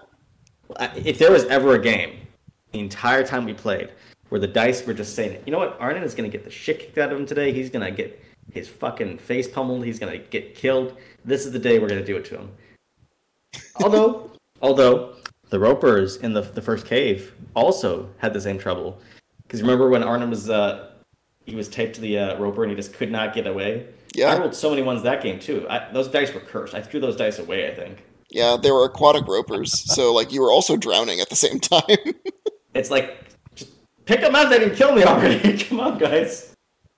My favorite is that everybody else escaped and you were just still stuck underwater. Tweety dog paddling past me was the moment I was like, okay, I'm probably going to die here, and it's going to be horrible, but I have to laugh at this, because this is just ridiculous. Mm. Yeah, absolutely. That first encounter with Alton, for the audience to kind of set that up, that was Port Albatross. It was kind of like it was like a gate situation where there was a gate that would like, portcullis there, and basically like the combat encounter started with the portcullis falling down and trapping you underneath it, and half the party was on one side and the bard was on the other, and you were kind of stuck in the middle. So you spent those first like 2 rounds, I think, trying to like make a strength check or athletics check to push the gate, and then once you finally made the check, you got to decide what side you rolled onto. Yeah, and obviously I can't leave Ollie behind. Like, he's squishy. Yeah, and he definitely was going toe to toe with Alton there in that moment. So it was definitely supposed to be a pretty cagey fight. Honestly, it was like, it felt to me like it was like a penultimate episode of the season. Like, oh yeah, these guys are gonna get their shit kicked in just like everybody else who goes up against the heroes. And then Arnon just got his. Oof. He got the business. Alton gave him the business. He gave him the deed, the title, and everything else, and he just said, "Here, make it what you will." And he made it a sword thrower on his chest, pretty much. And all those archers too. That pissed me off so much. I was like, "God damn it! Can I please heal?" And you just said, "Okay, here's 5 more archers." God damn it! And the lightning, all the lightning. Come on, that was definitely you trying to kill at least one of us. I felt like. So designing that encounter, it was a couple things. One, I thought of the idea of doing the portcullis trap, which sounded really fun to me. Two, like I wanted to really kind of demonstrate that these were like a cut above the normal kind of like encounters that you've had. And these were like I think some of the first characters that you were fighting against that really like used magic like heavily. Up until that point, I think a lot of the encounters that you had with various monsters and such, like they had magical abilities, but like this was the first like humanoid opponents that you had that were like actively using high level spells. You put a cigar out in a baby's face to start the round. And that was the moment Arn decided, I'm going to kill this guy. So I walked up all confident and like, I'm gonna kick the shit out of you, buddy. You got a sword? Great, I do too. And I've got magic. And Alton was not phased. And that should have been the warning. That should have been the moment Arn was like, that should have been like, oh, what have I done? And then a couple rounds later, and Arnon's bleeding out, and I'm like, okay, I've made a terrible blunder. I bit off more than I could chew, but I'm still standing. So you know what? Let's see where the dice go. And there's another natural one. Okay, great. Can you guys help me? I call out to Dustin and to Cece as they take out their druid, and they just watch as Arnon gets slaughtered. Good times. Yeah, if I remember, I think like Ollie was like in the process of trying to like raise the gate too, so like you're kind of just by yourself. Yeah, it was literally like, you're gonna hold the line, buddy, right? I'm like, I am the line. You got this, right? It's like, yeah, I don't got this. It literally would have been just Arnon putting a thumb up, like, yeah, I got this, as he gets his head twisted around, and the text goes, he did not have this. Absolutely. And like added bonus, made you definitely paranoid of owls for the longest time. Yeah, that was honestly, I felt like it was a bit of a joke at times, but also I was definitely not going to let it die because it could be the day that the owl came. Oh Lord! The second encounter with Alton honestly was the thing that threw me for a loop because I was like, oh, I'm just going to have a nice relaxing RP session in the bar, maybe get some info on what's going on around town. We're big damn heroes, yada yada, and then you have Alton show up at the bar having a drink.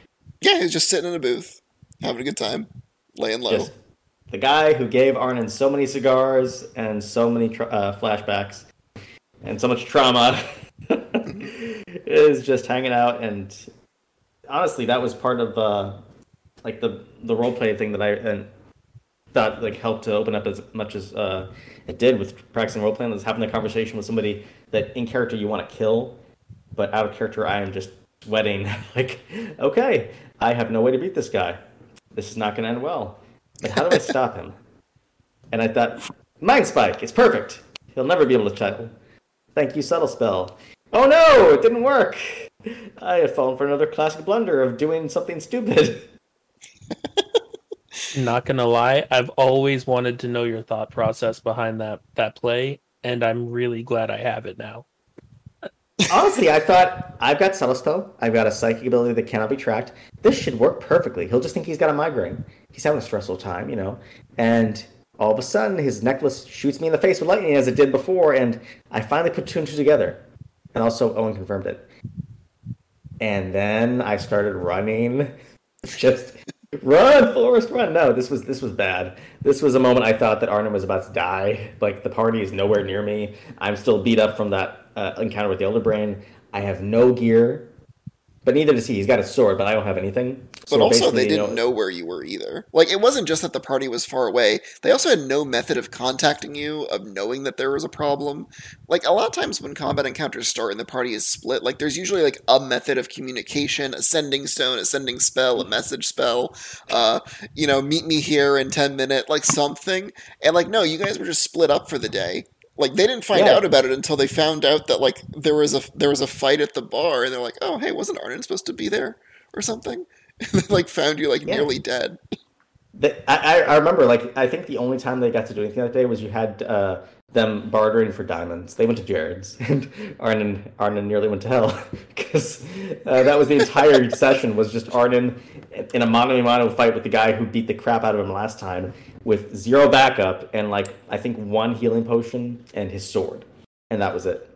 And that fight, I think, was one of the greatest moments of the entire game, easily.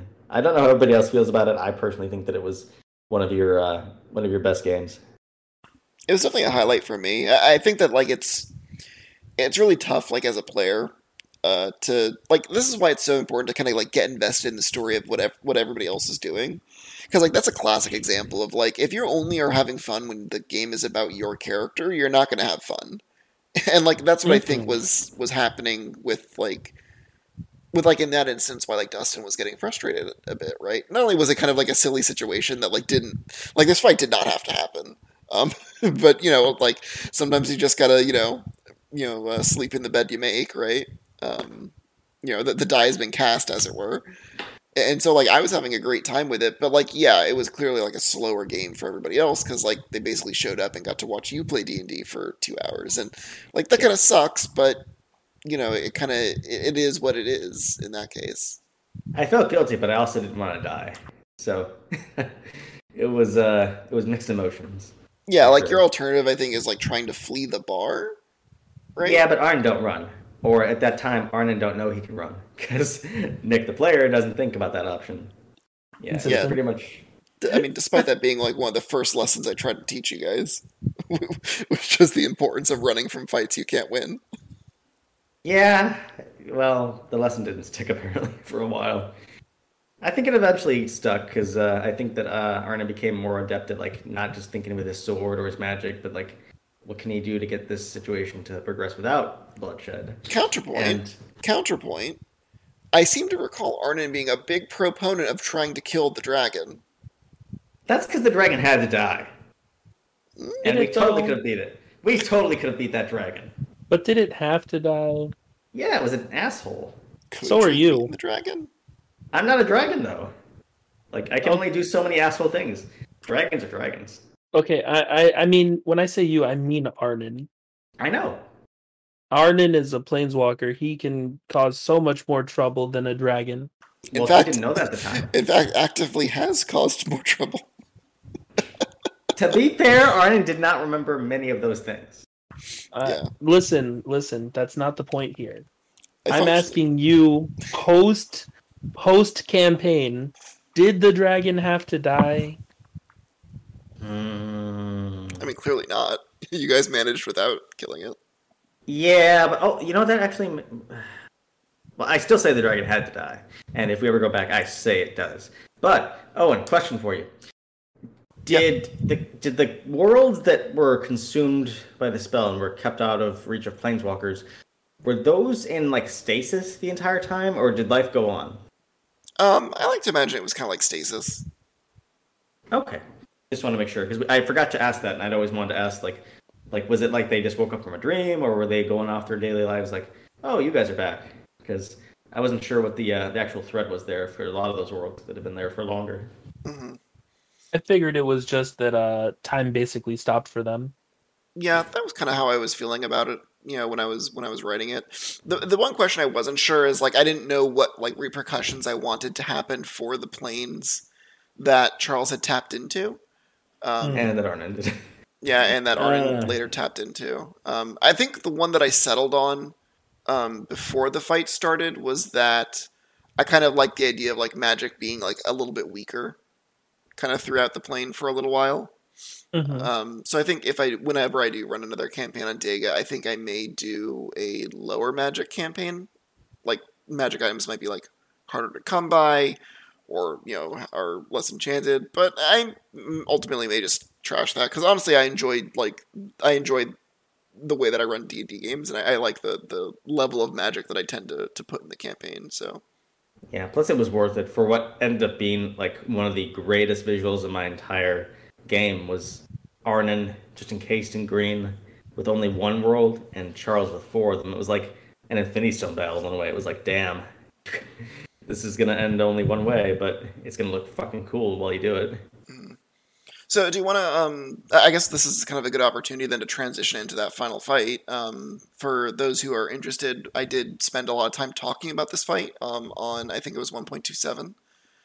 So if anybody wants to go back and listen to that, that's the episode of me and Bobby and Rob from the Stories and Sorceries podcast kind of brewing the encounter. So this goes for you too, Nick, if you want to go back and listen to it and hear kind of how that came about. But now that we've kind of had that encounter, kind of how do you feel how do you feel about that final encounter? I'm curious to see kind of like how you felt about the big reveal, the final kind of piece of the puzzle of like what happened to Arnon's plane, as well as like how the fight went, challenge level for the fight, things like that. Definitely a great story. That thread of memory that got revealed, just cherry on top of an already terrifyingly painful sandwich for Arnon to consume, but he had to eat every bite.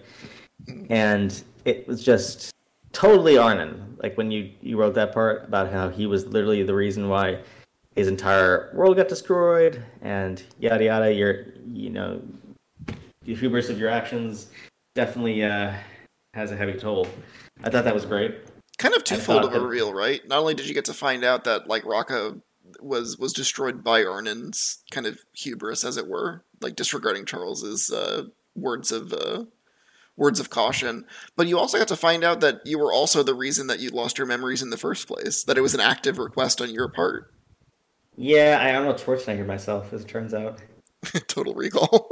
Yeah, and I honestly, when you told me that, I was like, damn, I really, really kind of want to see what would happen if I just joined Charles. Like, what's the worst that could happen? It's only 4 other worlds, and Arnon deserves this. He's had a lot of pain. But then I thought, I will turn Gris and Ollie.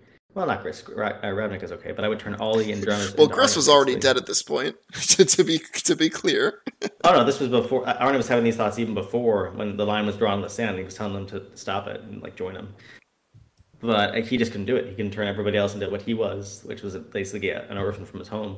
I mean, Gris wouldn't have turned into an Arnon so much as he would have been like, okay, I guess we just got to kill you and just move on because we can't undo it now. Yeah, pretty much. What would your reaction have been if Arnon said okay, and then just about face like brought Dawn down on the party or something like that? I was immediately going to start attacking. Did you have your finger on the spellbook like, yeah, this is good. This is it, Arnon, make your fucking play? If you said, yeah, okay, I would have said, oh, and I lightning bolt right now. Honestly, like, you've been saying it, like, for literally since you've joined the campaign, that you kill Arnon. Yes. I was waiting for it to happen. I was waiting for it to happen. This would have been the reveal where he was like, no, I didn't say I was killing Arnon. I said, I kill Arnon when this is over. This was my prediction. Like I'm psychic or something. I told you, I kill Arnon. Stab. Very good. I'm the future Flash. But yeah, it's just definitely it was a hard moment for sure. But like, what would have been the next beat for you in that case if Arnon had chosen to join Charles, Owen? So basically, if like the party fails, because I kind of considered like kind of it's a binary, right? Either Charles loses and you guys restore the planes to where they were, or Charles wins. However that looks, and my plan, of course, was that like, well, if things go south, then the 5 planes are gone. Like that's it; they're burned away, never to return. Raka would be restored to the state that it was pre-invasion, and at that point, no matter what, this was going to burn out Charles's spark as a part of the spell. So he would no longer have been a planeswalker; he would have been stuck on Raka. And if he had killed the party in the process of doing this, I would have had him resurrect the party sometime afterwards. On the count that like you're his brother and they're your friends. Mm-hmm. He wakes up like a year later. It's like, oh hey, you're finally awake. Wait, you just turn us into a Skyrim reference? It was always a Skyrim reference. We didn't know until he died. It's always been Skyrim. Yeah, exactly. Like all your characters die and then it just like slowly fades to black, and then as it fades back in, you're all in a cart on your way to fucking Whiterun or something. Pretty much. Oh, you're Loses their awake. head. So Ollie just wakes up in Morrowind on his own, like, what the hell? what? Where are the graphical settings? Unmodded Morrowind. Oh, fuck. So that was kind of my intent, is that, like, no matter what, I think Charles was going to bring you guys back, but, like, obviously at that point, like, it's kind of too late. Like, even if you kill him out of retribution, which, like, I don't know how you guys would have reacted to that, but, like, I have to imagine you would have wanted to try and kill him at that point, but, like, it wouldn't have mattered. Yeah.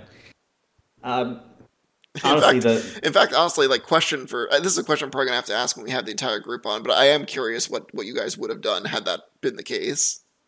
Had we failed? Yeah, had you failed and then been brought back like 6 months later. I go back to Ravnica. We failed. There's nothing I can do about it anymore. Well, or I hunt down Charles and on Raka and just we try to kill him, but at that point it doesn't matter if we try to kill him because he succeeded already. Yeah. And moreover, like, he actively probably wouldn't have tried to resist. It's kind of like Thanos in that respect. Oof. Question. In this hypothetical scenario, it got brought back to the time before the invasion. Phyrexians attack. Nobody would know that it was Arnon's fault that it happened the first time, right? Besides Charles and him. Yeah. Oh, boy. Arnon would probably have... he would have probably punched Charles really hard in the face at least once.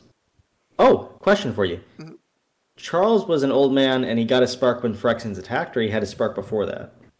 So he got his spark when Arnon destroyed the plane, was how I kind of wrote it. Gotcha. Okay. So he sparked after you did.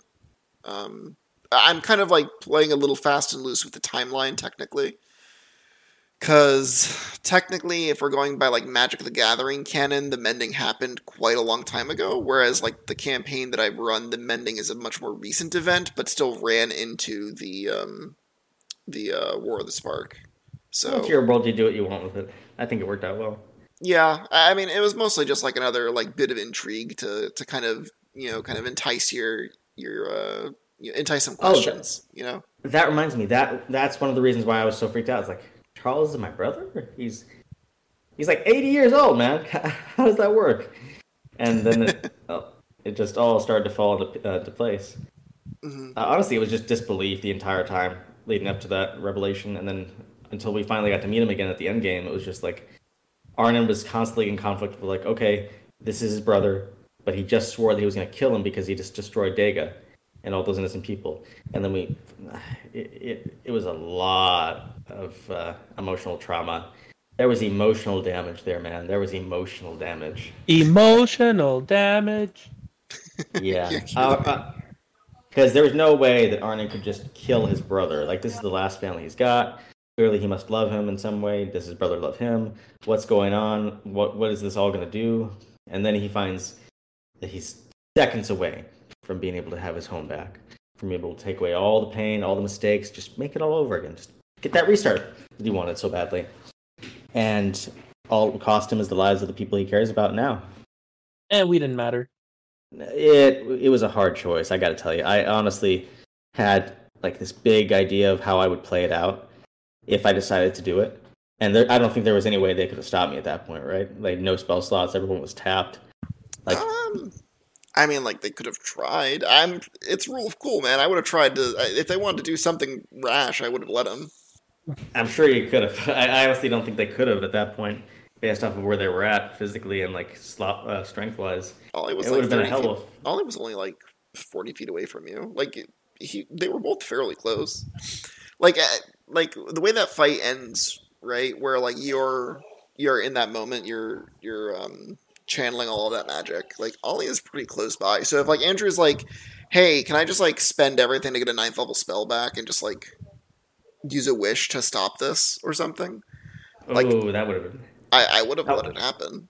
We should definitely ask Andrew what his thoughts would have been in that moment, like what he would have done, because I'm curious. Yeah, I mean, certainly when we do record the group talk about this, I do want to come back to this because I think that like this alternate version of events is very intriguing to me.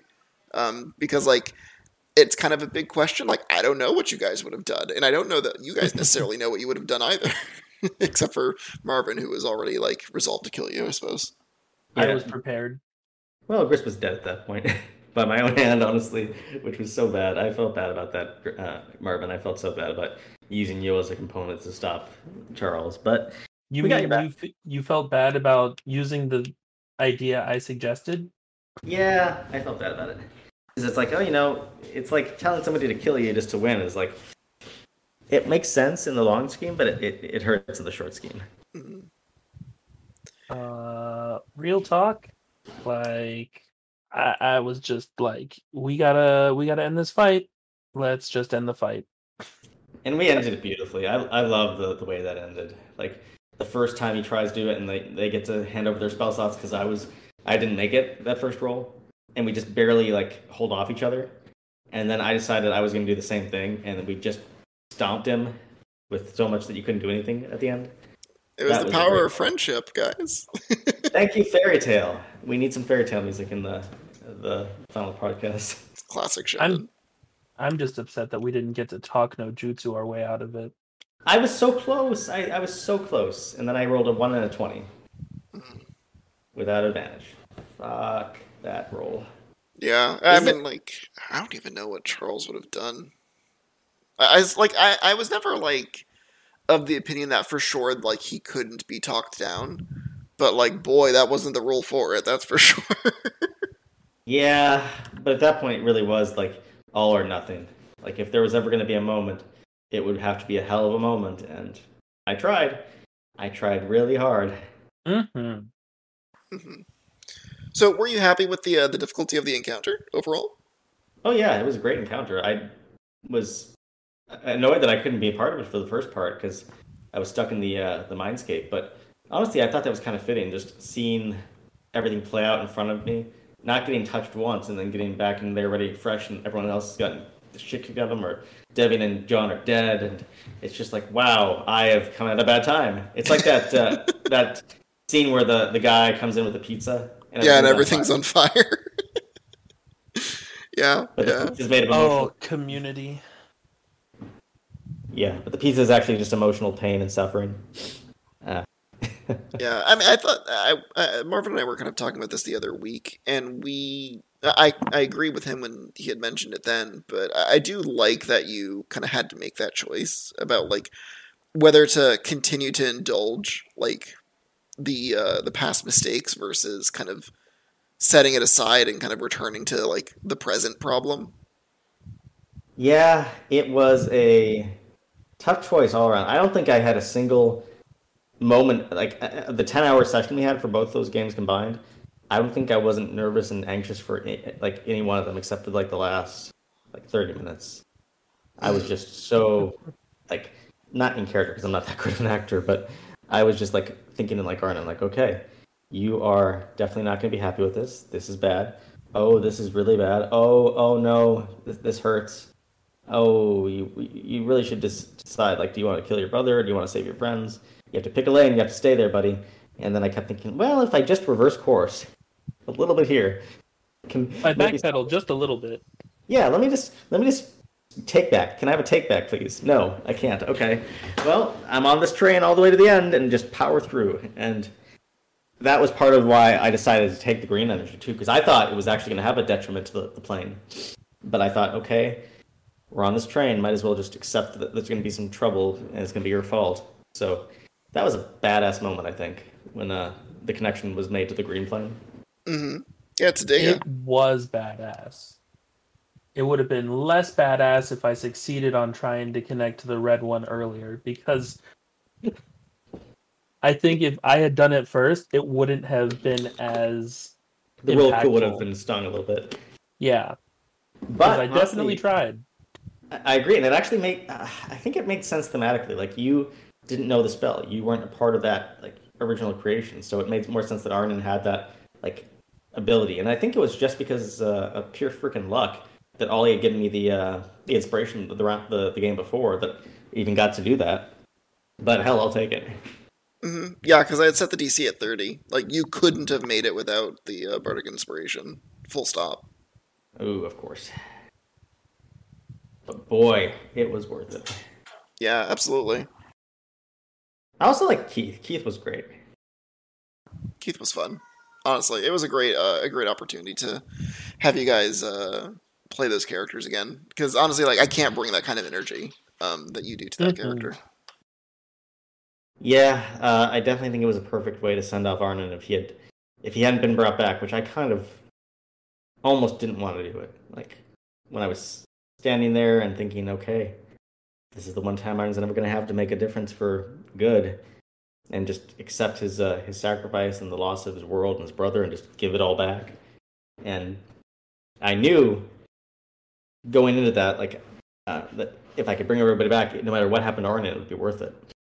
Just sacrifice his life and his world and his spark and all of it just to get everybody back on their feet and put the worlds back in order. That would be okay. But it hurt like hell to say goodbye to him. And then, things happened the way they did. But I think it was a perfect send-off, too. Like, the whole purpose of rectifying this mistake was because of his, like, hubris and his decision to, like, take planeswalking as, like, a game. And it cost him everything. So the fact that he gave it up to save his friends was actually, I think, the only thing that he could have done right. Yeah, I really appreciate how it kind of came full circle. And, like, that wasn't necessarily, like, the story I was looking to tell, but I really appreciated when you decided to go in that direction. Because, like, truthfully, I wasn't, like... I'd anticipated that you guys might try to connect to those planes, but I hadn't decided what would happen if you did up until the moment that it happened. And I was like, it'd be cool to give a player a layer action. So I just went with that. But then afterwards, when you connected to all 5, I hadn't anticipated that would be the thing. So I was like, all right, sure, we're here. Let's do it. What do you got, man? Like you have the power of the worlds. Like what are you doing? Yeah, when Arnon was God for a day, I was like, I did not expect this.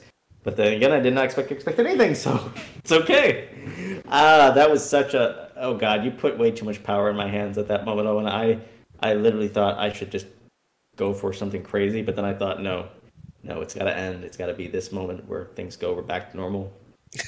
So I was genuinely not sure what you were going to do. Like, I gave you all the information. Like, there was no more questions at that point. It was strictly just like, all right, Nick, what do you want to do? Like, you get to decide how this story ends now. Boy, I really, truly, deeply wanted to just give Arnon some joy, let him have his home back, see if he could make things right with, the people that he knew before, which he just got that fresh spark of guilt of realizing he was the one who lost it all when Charles put that back in his head. So I cannot imagine being able to give it justice, the amount of like trauma he would have like in his mind and his heart at that moment, with the ability to just give it all back and do the right thing for his home, or neglect them one last time but save the homes of other people and all those lives that were meaningless to him before for whatever reason, but then all of a sudden things changed where he decided he wanted to save everybody again. Yeah, I mean, the way I kind of always anticipated, like, the justification for that is, one, like, you tend to play your character as very rash, and someone who acts first and then kind of thinks about the ramifications after the fact.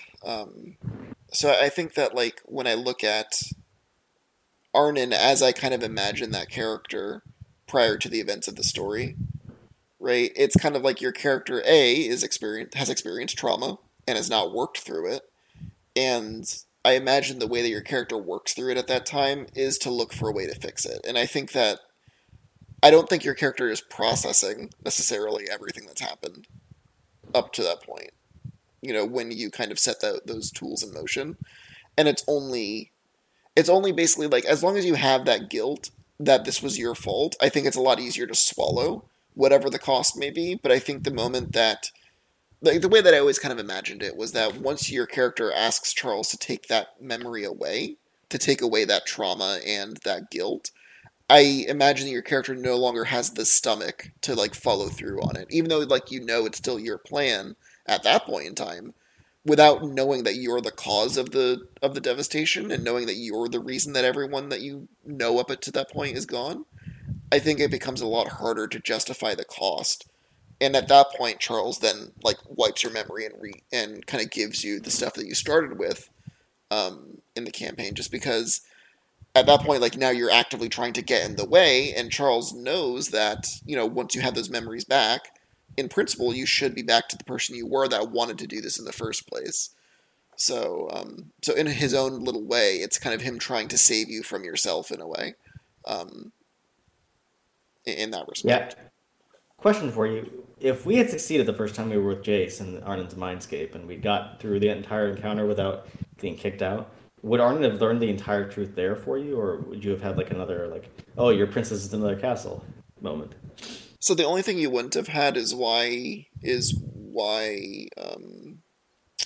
basically you asking to have your memories taken in the first place. I would have given you everything up until that, I think. Gotcha. Yeah, it was definitely a great way to end the game, and I feel kind of poetic justice that it was in my hands, and that I ended up having to make sure that it was everybody else's best interest that were honored with that, because it would have been way too much of a dark ending. I feel like if Arnon had completed the goal that Charles had set out with him before, and he did all that just to stop him and then just do it anyway, it would have been like a cop out. I feel like, but it would have felt good for Arnon at least. Yeah, yeah, I think so. And just to kind of like paint that picture for the audience, because obviously they weren't there to experience it. Um, Basically, in those final moments, Charles had connected to 4 out of the 5 planes, and kind of during the fight, Arnon used his turn to basically connect to the green plane, Dega, that was remaining, and gained the access to that. And kind of during the final stretch of that confrontation, Charles tried to kind of wrestle control of that mana source from Arnon, failed, and then on Arnon's turn, which was immediately after Charles' initiative, fortunately, you then tried to wrestle control of the 4 remaining planes from Charles and succeeded in that moment, kind of tapping the energy from your friends.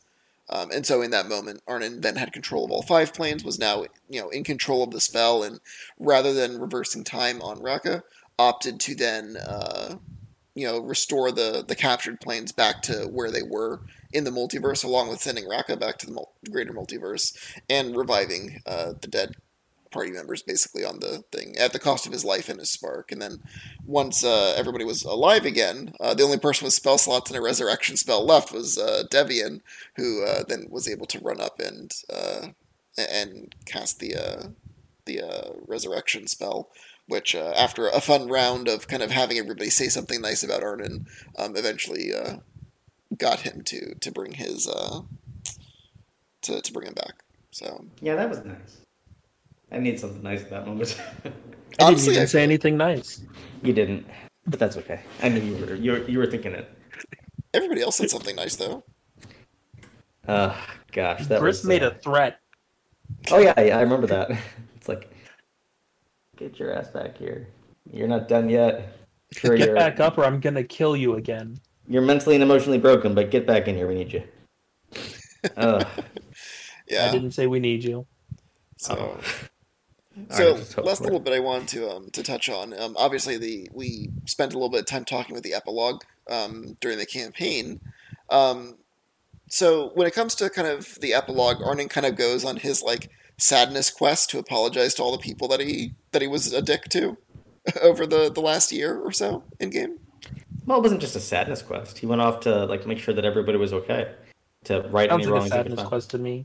Yeah, fine. It was a little bit of a drama queen thing. He needed to do something with his life because he wasn't going back home. Do you feel like he's kind of adopted Dega as his home, or do you feel like do you think that or does Arnon not feel like he belongs anywhere now? I honestly feel like Arnon doesn't feel like he belongs anywhere because he doesn't deserve to. Because he's given up so much of his own life and his own home originally that he just has to like atone for it in some way. He's gonna basically do whatever he can to protect everybody who deserves it, like stop the things like the dragon and Chance and everybody else at whatever cost comes to him. And if he's gonna help his friends along the way, then he'll be there. But he doesn't really have a home that he would consider like solid ground anymore. He doesn't have a true north. He just has a quest to do the right thing. Do you feel like his Do you feel like the relationships he has with the other party members, though, and the like closer NPCs that you've interacted with, helps ground him in that way, though? I like to think so. Like, I like to think that when he saw Twinny, he was filled with joy, and Oscar and Tongarth when he got to see all those people again, because those were the first people he felt like a real connection to from what Charles did to him. So those were his friends, and then Ollie, and in a way Debian, Moira, all those people are like family to him, and he would die for him again if he had to. Yeah, and I think I think it's a nice kind of bookend for his character, right? Like obviously, like the adventure continues, right? That's always kind of the how D&D campaigns end. Maybe not always, but it's how some D&D campaigns certainly end is, and the adventure continues. And yeah, I kind of like that everybody kind of has like a thing going on after the fact, Fun fact, that's how Adventure Time ends. Oh, great. I have to watch it, so that'll tell me a little bit. It doesn't tell you a lot. Adventure Time is a trip. Holy crap. You literally know nothing about the series if you haven't watched it already. I've watched up till like seasons. When he runs into the big strong lady and she tells him to go to an island or something, that's the last thing I saw. It's been a while. That was like season 8, right? Yeah, I think so. That's a fair bit. I only started watching it because of the Simon stuff. I saw the flirt and I was like, "Ooh, this is interesting." And the first season was just so campy and like childish, and I had to power through it. But it was a good show. I mean, it was supposed to be hammy and campy. Like, that's how kid shows generally start before they have an identity. Yeah, that's how Arnold was. Second session, he got spit on by an acid thing from a giant bug monster, and he screamed out, "My nipples! My nipples!" Did you just tell me that Arnon is a kid show? No. No, but he did just confirm that Arnon, in fact, has no nipples. Oh. That's not a thing most people confirm. I mean, maybe he does. I haven't checked. It's been a while since Arnon took his shirt off. Fucking Ken doll underneath. Charles, what didn't you tell me? You're a simulacrum all the whole time. You've never been a real boy. The real Arnon died when the plane was destroyed. You've been a construct since then. I've implanted a facsimile of your memories. It goes even deeper. Oh, that'd be a fun dark character to play. Oh, and remind me to discuss my new character with you when we start the next campaign. Yeah, I'm looking forward to that. Obviously, like, it's... Now that the campaign's done, it's just like, well, now what do I do? Now what do I try and think about? And, like, the short answer is I have to figure out how the hell I'm going to work 3 different Warlock patrons into my live campaign, but... I fucking hate you, by the way. But I'm a genius. I will say, Owen, like, your game has made me spend hours afterwards, like, just listening to, like, Rem's, what's that song? Rem's, sad song from ReZero. Yeah. Over and over. That's a good one. Like, haunted by, like, what just happened on so many occasions. I would just spend hours like, oh god, no. What just happened? What's gonna happen? Is that just what D&D is about? Is just traumatize your friends for fun? Yeah. If there is PTSD for people who play D&D, you have definitely given it to us at least once. Don't you remember when we had Chris on? He literally was like, "Yeah, and I traumatized my friend." I never thought that PTSD could be so fun. Meanwhile, veterans are like looking at this like, "You son of a bitch! How dare you!" I know. Pretty soon, you guys are gonna have like a Pavlovian reaction to hearing a D20 hit like a desk or whatever. I mean, yeah. I already have something like that. something trauma. Something. Why am I crying? Yeah. But it was great. It was honestly one of the best experiences of my life, and I could never ever go back. Yeah. And it's like, now that it's over, it's like, well, now what? It's like we gotta focus towards the next campaign, the next one, and Phase 4, bring in the new actors. Who in D&D's case are always the same actors, but with different costumes. Yeah, I kind of like was joking before, maybe like an earlier episode, but it's just like I kind of feel bad. Like I feel like I might have accidentally ruined D&D for you because like I don't know that I'm going to be able to top that. I'm sure you could. Give it time. You just have to build up that momentum again. The boulder will roll down the hill eventually, but the boulder. Yeah, and like the other thing too is like obviously like my D&D like DMing style is going to be different than anybody else. So if you do end up playing in another campaign, I'll be very curious to see how that pans out. I at some point plan to host a game with me and Katie and a couple of other people, but it's taken longer to get it started. You know the problem with D&D games. I can relate. You have to sacrifice at least one human baby to get it done. Well, on the upside, you have two. Yeah, but I don't think she'll let me sacrifice either one of them. No, you don't ask for permission. You just do it. It's true. She's going to listen to this in a month and be like, that son of a bitch. No. Obviously, we don't want to do that to people that we know. That's a very easy way to get arrested. Indeed. So with that, Nick, do you have any closing thoughts for the campaign or the episode, as it were? Just no matter what, if you're going to go into D&D and it's a fun experience for you in some way, just always try and keep at it because it can be so much more. It really is just a life-changing experience to have that ability to adapt your character and your friends' stories together and just see where things go and just build that life and story together. Right on. All right. Well, with that, I think we're going to call that a show, everybody. So as always, thank you so much for joining us. You can always catch our new episodes. We do release those. I believe in the near future we're going to be moving to once every 2 weeks, but as of right now, we're still trying to release weekly. I'll keep everybody posted. You can catch up updates on the show on Twitter. We are on Twitter at TIAFA Podcast. You can catch me at Vlad Weaver. Marvin is at Tayugetsu. We have a Discord. There is a link to it in the description of this very episode, so if you're listening to us on Spotify, just pop that open. Additionally, if you do want to rate the podcast on the various platforms, that is actually super helpful for us.